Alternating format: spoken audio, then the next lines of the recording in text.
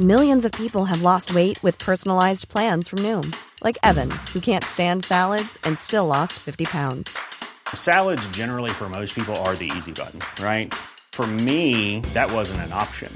I never really was a salad guy. That's just not who I am. But Noom worked for me.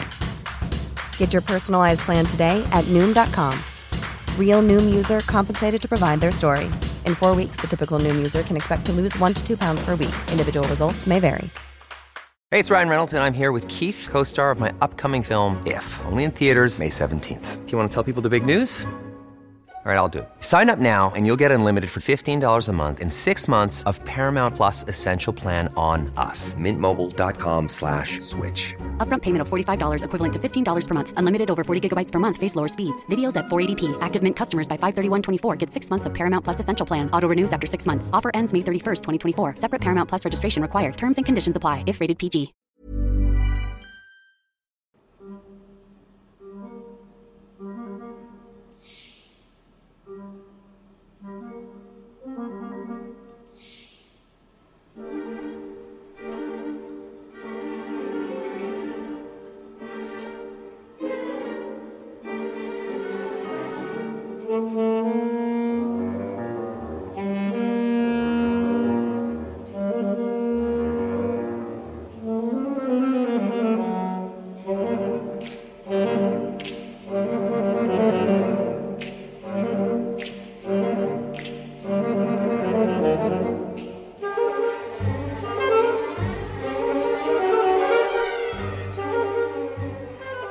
Another big story that we are following tonight, the stunning downfall of Sam Bankman Fried, the founder of the cryptocurrency exchange, FTX. Just over a month ago, he was riding high, a billionaire many times over. Well, tonight, he's in jail in the Bahamas, facing U.S. charges in what a federal prosecutor calls one of the biggest financial frauds in American history. We get more now from CBS's Scott MacFarlane. Inside a heavily secured courthouse in the Bahamas this morning, 30-year-old Sam Bankman Fried, arrested and disgraced, was denied bail and signaled he'd fight extradition to the U.S. This is one of the biggest financial frauds in American history, where the Justice Department charged Bankman Fried with numerous financial crimes, including wire fraud, securities fraud, and money laundering. Bankman Fried's company, FTX, based in the Bahamas and promoted by top celebrities, was worth $32 billion in January before a run on the company gutted it, leaving its founder worth just more than $100,000. His customers lost $8 billion.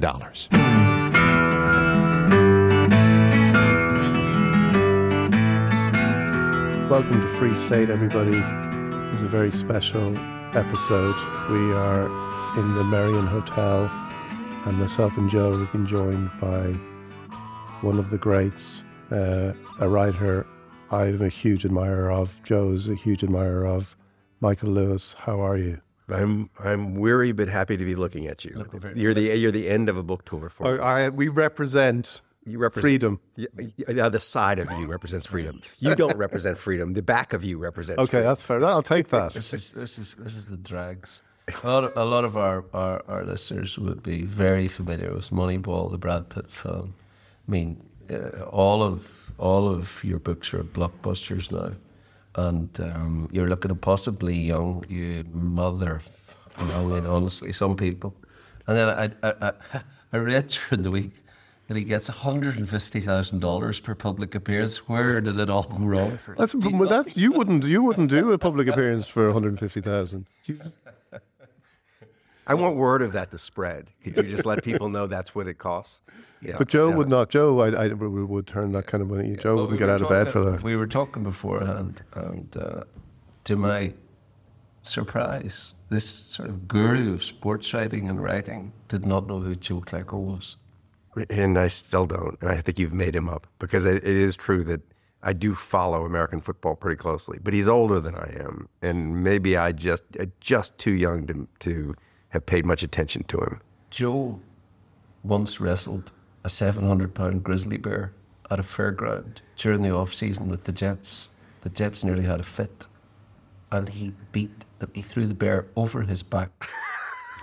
The bear had never. This is not a new. I guess I can believe this. The next novel should. It's incredible. He pinned the bear. I've seen the video. They showed it at his Hall of Fame. The bear have teeth and claws? It's a big, massive grizzly bear. And the bear didn't bite him? Or the Russian grizzly bear. Oh. Whenever I was out at this Hall of Fame, his doctor, because he travels with his doctor, obviously after wrestling bears. He's famously known as the chairman of the New York Stock Exchange. But his doctor told us a story that they were flying back from a game against the Indianapolis Colts. Joe's a huge man. He once picked me up with one finger on each hand in the New York Athletics. Under your armpits? Just under my armpits, just lifted me up. I mean, it was like I felt like a child. I'm 6 foot, 13 stone 4, just straight up and straight down. And hands like tennis rackets, huge fingers. But anyway, so the doctor told us, he said, yeah, we're coming home from Indianapolis. He said, Joe was playing cards and he was on a losing streak and then he started to win. And then the pilot said, look, there's turbulence, everyone's going to have to go back to their seats. And the boys kept playing.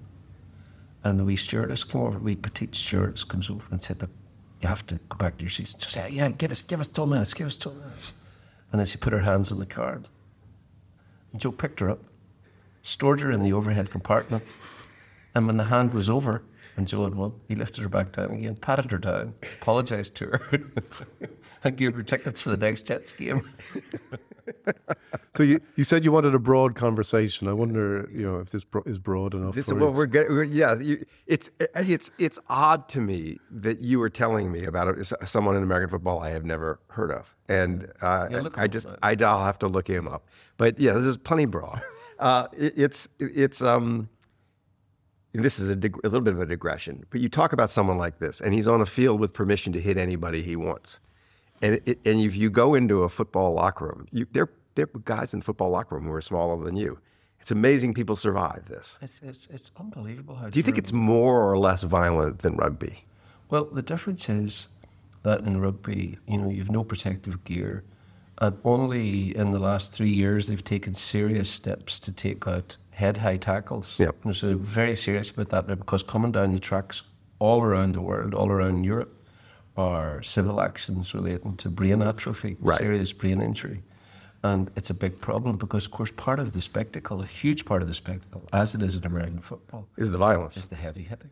But the absence of pads, doesn't that constrain the violence a little bit? No. Do you have these full? You don't have people going full tilt with their bodies into each other. You do? You watch South Africa. Okay. Yeah, you have to go full tilt. Now they're trying to change they're really trying to clamp down on how you do it and where you tackle, and they're sending players off if there's any sort of leading with the head and things like that. But it's still, a very dangerous sport. I think American football probably is more violent, also because of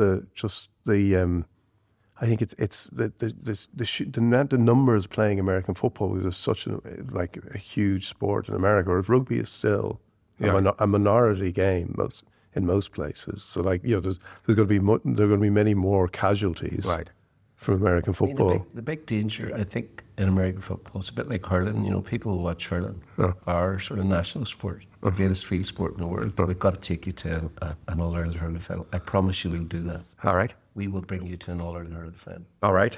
We'll file that away. The list of things we're going to do. Zinzan Brooke, the legendary All Black, went to his first All-Ireland hurling final, and he said, this is sport. Where has this been hiding all my life? It's exhilarating. You play with sticks. And people from the outside think, oh my God, this is unbelievably dangerous. So the first time it was shown on Sky Sports, sort of shown around the world, one of the recurring comments was, because we have umpires at each post wearing white coats, one of the sort of comments from someone who'd never seen the game, I'm not surprised there's a doctor beside him. But in hurling, as in American football, because technically players are aware of the dangers and know how to protect themselves and are expert at that, it's relatively unusual to see a very serious injury at the highest level. But I wince sometimes when I watch the American football and I see those balls, the quarterback throws the ball down the middle and you've got a defensive player coming from each side with a guy who's relatively defenseless having to take a catch and being hit very, very hard. It's amazing there aren't more injuries. What do you think keeps drawing people to play it when they are aware of the dangers of a sport like American football? It's interesting. It's becoming a gladiator sport in the States. Ever since this concussion stuff popped up, like rich private schools, the high school for kids have closed their football programs. So you find it played largely in the big public schools.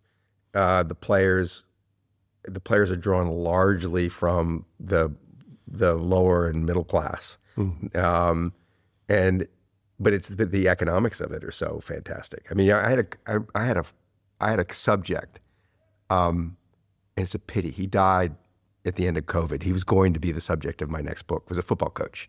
His name was Mike Leach. Wonderful character. I'd written a magazine piece about him years ago, but he was the coach of the Mississippi State Bulldogs, and they're in the SEC. They're in the SEC. And that's the belly of the beast in college football. And I remember him saying, he was at a press conference when this concussion stuff started to become an issue, and some reporter stood up and asked him what he thought needed to be done about the violence in football. And he said, the violence is the best part. And that's what attracts fans. But if you look at, a list of the 50 most watched television programs at the end of a year in the United States, 38 of them are football games.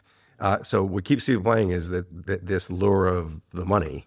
And it's become a path for kids, especially poor black kids, to college, and then with any luck to the professional level. And it also runs, like, all those protocols and concussion protocols run counter to the point, as you said, almost like the point of the game. I remember talking to someone in rugby who said, how we judge players is their tolerance for and their lack of fear for these actual encounters, which we now have to prevent happening. So we have to reinvent our criteria for actually assessing players' characters, almost, because violence, that ability to sort of take, withstand violence, is almost the point. The ability to not be injured. Yeah. But some people have, it's extraordinary. Like the greatest Gaelic footballer I believe who has ever played, who's currently playing, is 23 years of age. I mean, this kid is just a superstar in every way, a sort of a Frankenstein of all the great players of the past stitched together. He never gets injured. He just doesn't get injured. I mean, it's impossible to think of that. Well, I think that's a massive criteria in professional sports in America, that you don't get injured. Yeah, there's a lot of luck in it too, though. You look what happens in the football game, and all kinds of things can take you down. You can be taken down from someone just falling on your legs from behind, and it's so. But the sport, it's funny because when CTE was demonstrated, when these problems with former football players started to be really noticed, and if you've ever met, well, you have your friend Joe Klecko. He's probably not a good example. Actually, you're doing inverted commas as you say, Joe Klecko. Yeah, I don't know if he exists, but if he exists and he's your friend, maybe he's your imaginary friend, like a white rabbit. You've got your little friend Joe Klecko, and he's the strongest man who ever lived, and he lifts you up by your armpits. And maybe that's just who you need, and it's okay if you need that. But I'm Joe Klecko. It's okay if you need that. He will stow you in the overhead locker of the first class compartment of the Emirates plane with your flag on. But if we were sitting here at the beginning, when concussions were in the air far more than they are now, I'd have told you that American football's doomed. It felt like, oh my God, this thing is going to turn. And just the opposite has happened. That it's everybody's sort of forgotten. The NFL, professional leagues, and the college leagues made some show of trying to change the rules a bit to prevent the head injuries. But it's the head injuries still happen, and people they've decided they don't care that much. But if you look at, aside from Joe Klecko, you look at these players who played this game for any length of time, and you meet them when they're 50 years old, they're broken. Oh, broken. I mean, they can't walk. Their shoulder, they can't move their arms.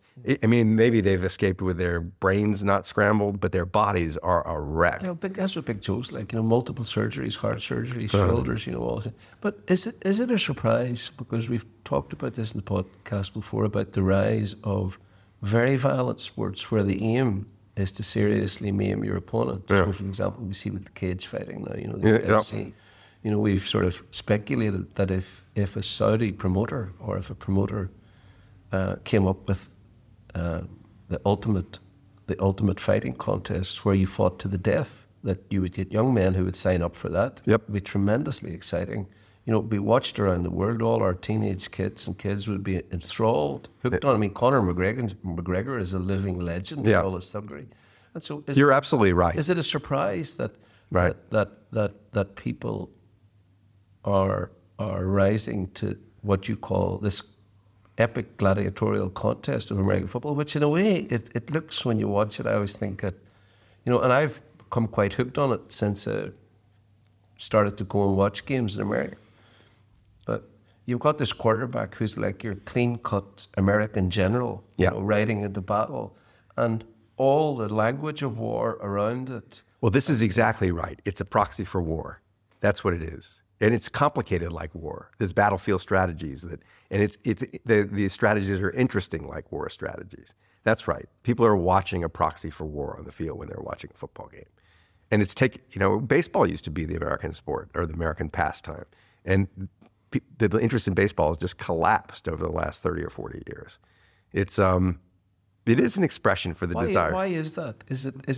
Does the increase in appetite for violent sport mirror an increase in appetite in general for more controversy, more polarization in society? Is there something to do with that about people becoming more emotional, the rule of law becoming less important slowly but surely? You know, in America, it looks very much as though democracy is being destabilized as well. Mm-hmm. That thought had not occurred to me. I don't want to, but why not? You know, please take it for your next. No. So someone asked me. I was just thinking. You know, if someone asked me a couple of years ago, how do we fix baseball so it's more like interest is restored in the game, and what would it take in the current American climate for Americans to go watch a game with cricket or baseball like that, a slow pastoral game where there isn't any violence at all? And my first thought was, if you put a lion on the field, like a live lion, and not like a zoo lion, like a savanna lion that really is hungry, and every now and then one of the players got eaten, that would roughly do it. And it would keep everybody on their toes. It would keep the action moving. But the presence of the lion would engage the fans in the way that the violence on an NFL field engages the fan. So here's You've been spending too much time with Sam Bankman.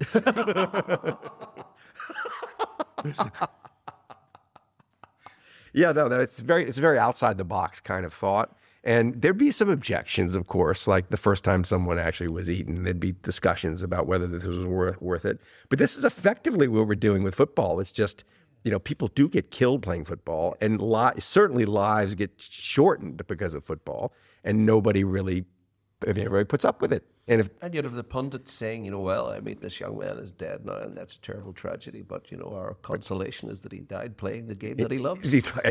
And look at the wonderful medical care that he received on the field. Dion, I probably want to say a few words about that.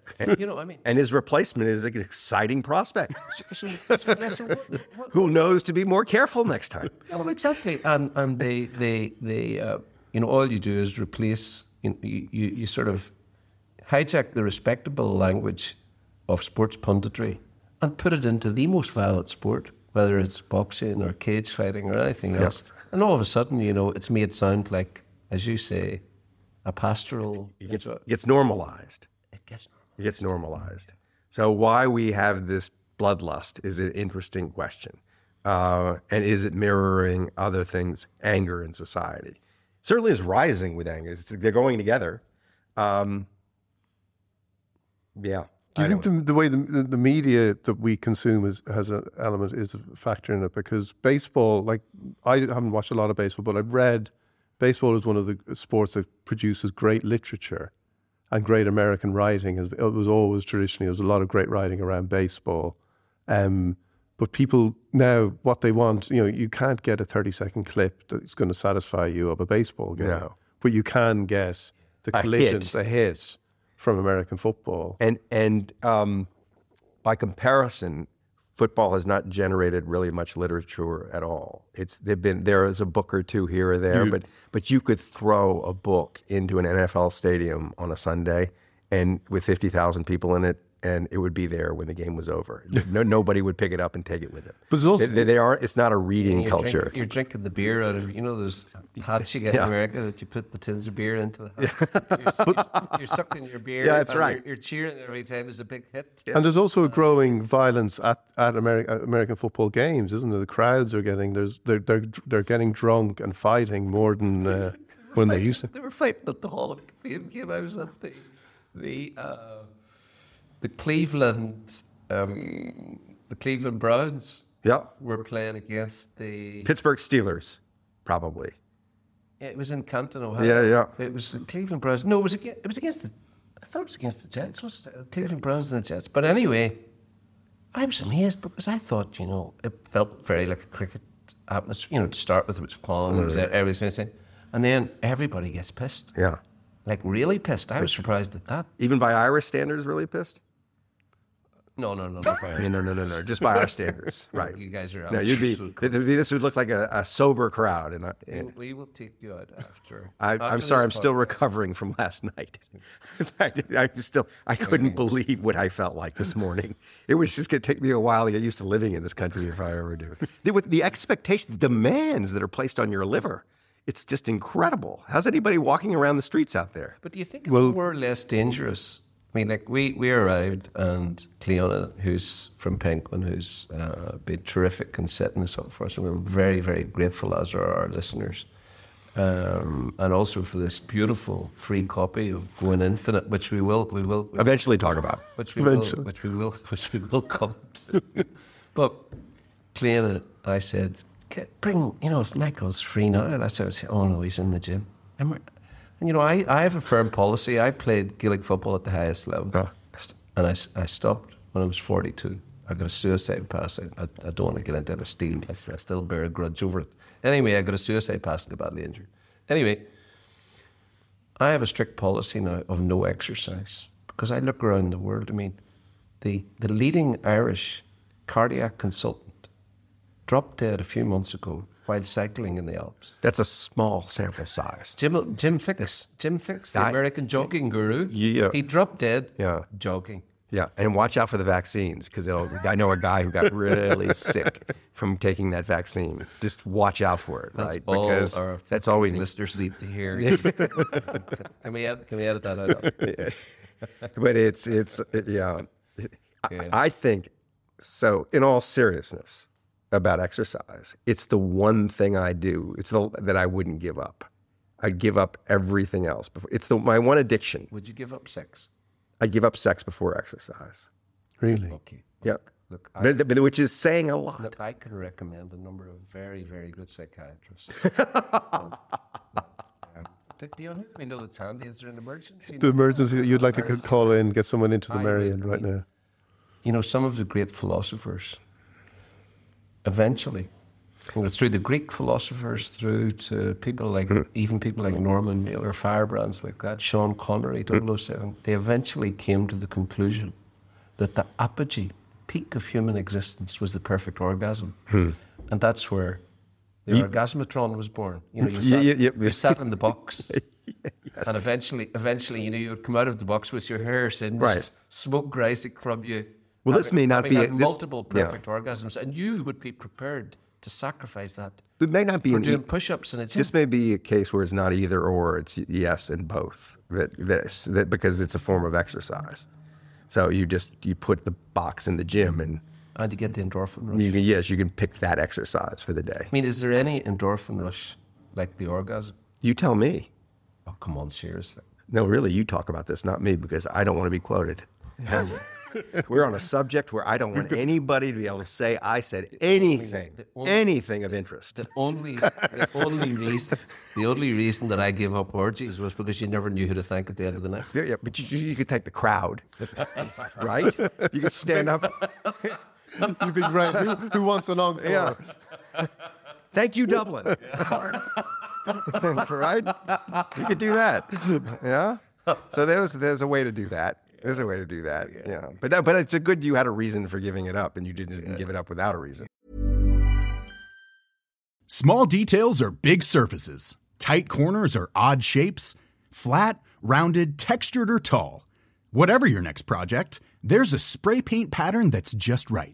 Because Rust-Oleum's new Custom Spray 5-in-1 gives you control with 5 different spray patterns. So you can tackle nooks, crannies, edges, and curves without worrying about drips, runs, uneven coverage, or anything else. Custom Spray 5-in-1. Only from Rust-Oleum. One size fits all seemed like a good idea for clothes. Nice dress. It's a t-shirt. Until you tried it on. Same goes for your healthcare. That's why United Healthcare offers a variety of flexible, budget-friendly coverage for medical, vision, dental, and more. So whether you're between jobs, coming off a parent's plan, or even missed open enrollment, you can find the plan that fits you best. Find out more about United Healthcare coverage at uh1.com. That's uh1.com. There's never been a faster or easier way to start your weight loss journey than with PlushCare. PlushCare accepts most insurance plans and gives you online access to board-certified physicians who can prescribe FDA-approved weight loss medications like Wegovy and Zepbound for those who qualify.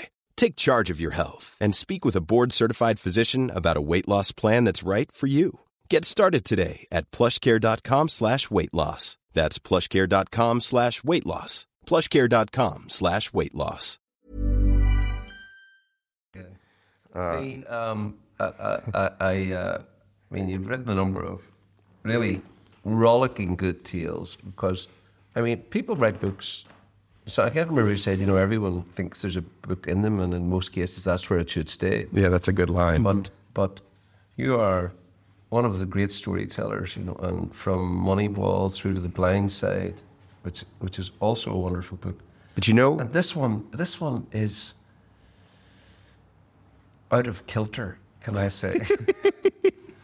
I mean, a book that is about a relatively sociopathic loner who a year before knew nothing about Bitcoin and all of a sudden became one of the wealthiest people in the world, having probably not really much idea what Bitcoin was. And I wanted to start with your immortal opening sentence. Most of the people who went to work for Sam Bankman Fried ended up in jobs for which they were not obviously qualified. And Natalie Tate was no exception. And it sort of it perfectly sets the scene for what is a very interesting story about an extremely odd young man. Yeah. Who, within a few years was a billionaire, seemed to have no idea how to run a company. No. Walked around like Boris Johnson with his hair sort of tousled. And all of as usual, I mean, the descriptions are matchless in the book, but in a way, is he not sort of emblematic of this messianic culture in America towards people who all of a sudden start to be rich? Everybody goes, oh my God. That's the first thing that interests me about this. It was not, although his oddness was obviously appealing to me. Like, that was just good. You don't want, the problem is when the character is too normal. Like, I would have a field day with you. It would be great to write about you. You clearly have some of the traits of one of my characters. But it was that this fortune had been created in kind of inside of 2 years. And so think of when in history, he was worth, according to Forbes, and I think it's probably right, about $22 billion. From zero to $22 billion inside of 2 years. When in history has that kind of money been created that fast? I think the answer is probably never. You used to have to like dig for oil or build railroads. The British used to be pretty good at doing it. But and that this fortune and that this society is already primed to organize itself around the pile of money, and it's at its core. I mean, the regulation, the politics, the media, the celebrity. that there was no part of the society he couldn't put his hands on instantly because he had the pile of money with him. But also that he is like, you know, and you talk about in the book how, you know, trading has, you know, the evolution of the trader, you know, from like the guys having, you know, liquid lunches and the guys in Wall Street movie, or the guys in Trading Places, or But at the same time, so like, you know, the impression is that now it's data driven. It's, you know, you're looking for maths, you know, geniuses, all this kind of stuff. But yet at the same time, the heart of this book is everybody projecting things onto him, taking things on trust. You know, like there's an extraordinary line from Constance Wang, who lost 25 million. And now maybe, you know, she's worked for him, like she should know, but like, you know, and you read the book, you'd get this pretty quickly. He has absolutely zero empathy. Yeah. That's what I learned that I didn't know. You know, how could you not see that in a guy that is like, he clearly has no empathy? But it's the cult, isn't it? People wanted to see what they wanted to see in him. And it's also amazing what you will, well, Sam Bankman Fried says this. People don't see what they're not looking for, and they see what they're looking for. And people want to see a certain thing in a person with $22 billion, just as now they want to see a certain thing in someone who seems to be the world's greatest fraud. Right. And they're seeing what they want to see and not paying attention to anything else. And that, I think, in a way, being a sociopath assists, because eccentricities, all sorts of bad behaviours, you know, lack of empathy, cruelty towards employees, all those things are excused under the umbrella of he's a genius. Yeah. He's very special. It's like Elon Musk. You know, so hold on one second, because the box, you said just one thing that's not true about him. He was never cruel to employees. He was indifferent, but he wasn't like Elon Musk. Yeah. He was, you know, you put the pictures up to get next to each other, Elon Musk, Sam Bankman-Fried. And there's some things you very clearly in common.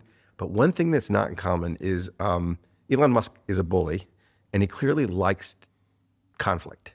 And Sam Bankman-Fried is a wimp and clearly can't stand conflict. Yeah. And his way of, to the extent it was cruel, it was sort of like hiding from any of the problems the employees had. Well, I suppose the employees did lose a lot of money. One of your, which is one way of saying that, you know, there's a cruelty to that. Yes, you know, but not in the day-to-day. Not the day-to-day, right? It was cruelty on a macro. Yes, no, that's right. but the reason I picked up on it was, and so I'm glad you put me right on that, because it was the implication in your line. I think you quoted his sort of on-off girlfriend saying, you know, I think he has said to me himself, or I think maybe he texted her, said, you know, please forgive me, I have no soul. It's in there, yeah. His line, his letter to her. Yeah. Why? He's making an argument, and I'm sure this happened probably right after they had sex, because this is when he would become sane about why she shouldn't date him. But this taxi. No. If this is the time you get your taxi. And let me explain why you need to leave now. Is basically what he's saying. Well, is that not cruel? But it's indifferent. Yeah, it's an indifferentness. Is there anything worse than indifference? A lack of feeling for other people. Yeah. Well, there are probably worse things than indifference, but he says to her, you shouldn't be with me. No one should be with me. In a way, everything about me is fake. All my feelings are fake. My facial expressions are fake. He had taught himself facial expressions because he wasn't born with the compliment. Hold on. They said the former... Dan. Huh? Wait. He taught himself facial expressions. Yeah. Can you talk a bit about that? Yeah. He noticed or picked up by the time he comes to the end of his isolated childhood that one of the reasons people think he's weird and they're not responding to him or not understanding him is that he's giving them no kind of response on his face. It's a brain thing. He was born with this, so that you say something, when you say something that you find amusing, even if I don't, I will smile. I will give you some indication, or I'll argue with you. And if I just don't give you anything, it's weird. And everybody found him weird. And when he got to the point in his life where he found some purpose and he wanted to assimilate into the tribe of humanity and he had to have social interaction with people, he actually got a mirror out and practiced stuff. He said it took him forever, like worked on this for a year, like different facial expressions, so he could convey to people what's going on in his head. Almost like a good mimic, training himself to be other people. Yeah, kinda. It's more like a machine trying to decode how to pass as a person. Well, apparently the former British Prime Minister... That sounds exactly like Dion. Yeah, well, he showed things like a humanoid. He's so good at it. But the former British Prime Minister, Gordon Brown, they said had to have smiling lessons. Did he? Yeah. And he has... I didn't know that. Yeah, he is a little bit like... He's a very empathetic person. Yeah, he is very empathetic, but he doesn't have that ability of a politician to kind of enact as in a kind of empathetic What an way. odd character to find his way into politics. Well, Yeah. So this came out, the trial, just yesterday, the day before, and it took my breath away, even as I knew, yes, this is exactly the sort of thing Sam Bankman Fried, when he was worth $22 billion, would say. He told his girlfriend that he thought there was a 5% chance he'd become president of the United States. And I read that in the Times. if he has a 5% chance, I have a 40% chance. That it's just that there's no one, if there were 5% chance, 1 in 20. If there were only 20 Americans, Sam would still not have a 5% chance of being president of the United States. Yeah, because everybody picks up that he's not interested in them. I think you can't run a country. I mean, well, because Donald Trump was president, but I don't think you can run a country whilst you're playing video games 24 hours a day. I mean, these extraordinary details, and just as I don't want to spoil anything in the book for our listeners and your readers, but I mean, the fascinating details in the book. You know, his first TV appearance, eventually, he was persuaded in 2021, by now he's a billionaire, on paper anyway, to appear on Bloomberg's TV. And Natalie Tien, who you spoke about, told you that she watched in horror as throughout the entire interview he played a video game, unbeknownst to the interviewer, and she said like he was constantly looking down. Obviously the viewer would have thought he was looking down at notes, but in fact he was playing a fantasy video game that he loved. Yeah, this is what he did. He would do that just as a matter of habit. When he was on his Zoom calls with venture capitalists raising $2.3 billion, he was playing a video game. But you kind of had to fully the horde dragon. But the interesting thing about that again goes back to that point that they took this. Like you're meant to believe that everything is so data driven and nothing can slip through the net of the data. Everyone will be guided by the data. And yet they kind of were just, it was like somebody was dating them because he was indifferent. And you quote Ramnick saying that that heightened their interest in him. Yeah. Because somebody who isn't paying you any attention, you need their attention. Yeah. And that doesn't, that level of just human interaction sort of defines so much of this story, which is crazy. It is crazy. It's so there are a couple of things about it that, this isn't in the book, but this is a curious fact. So Sam took the view and would argue that playing the video game while he's on TV makes him better at being on TV. Or playing the video game when he's interacting with you on a Zoom makes him better at being able to interact with you. That somehow his mind is unfully occupied by whatever the real world is giving him. And that lack of occupation, that absence, that deficit he's feeling, by filling it up, by keeping himself busy, the whole brain busy, somehow makes him better at what he does. Now, there's all this research that shows multitasking doesn't work. Like, you're just worse. If you're driving and you're talking on your cell phone, you're going to be doing both worse. That's just, and that research has its origins in a fellow named Cliff Nass, who was his one friend in school's father at Stanford. This guy, yes. And this ended up on the cutting room floor, but there was a moment in the book where I almost thought, I want to get into this. Cliff Nass has since died. I was in college with him, oddly. But I wanted to almost get into this because Sam had this basic argument with the science. He really believed that this kind of, like he believed his hair made him strong. You know, like he believed that this big mop of hair got him bigger bonuses at Jane Street. He believed his hair. You know, it's almost like Samson. But wasn't it Dave? It strengthened him socially. That he thought that it distinguished him in some way. And I want to just read this passage just as a jump off point for you. This is one of the, I think, already quite celebrated anecdotes in the book, because all the reviewers picked up on it very quickly, about his call from Anna Wintour, the sort of the legendary sort of fashion autocrat. Editor of Vogue. And she's on a video call with him, and this is how you describe it. As Anna Wintour began to speak, he clicked a button, and she vanished from his screen. In her place popped his favourite video game, Storybook Brawl. He had only a few seconds to choose his character. He picked the Horde Dragon. Horde Dragon was probably Sam's favourite hero to play. It had everything he loved in a game, pitted him against live opponents. It energised him to have seconds ticking away as he assembled his platoon of fantasy characters, dwarves, witches, monsters, princesses, and so on. And I mean, it's just really quite... And you actually develop it. So you have Sam to whatever Anna Wintour had just said. Just kept saying, his dwarf platoon, to which he just added a princess, was defending the Horde Dragon. At the same time, it was attacking its new foe. His opponent's hero, a fat white penguin named Wonder Waddle. And all one can say, when one reads that, I think all one any sane person can say is, fuck me.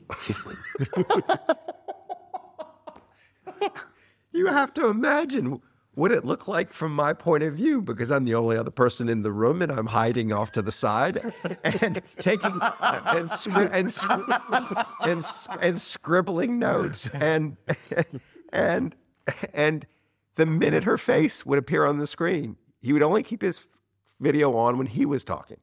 And she would start yapping about the Met Gala or about how they were going to fix the next presidential election with his money or whatever.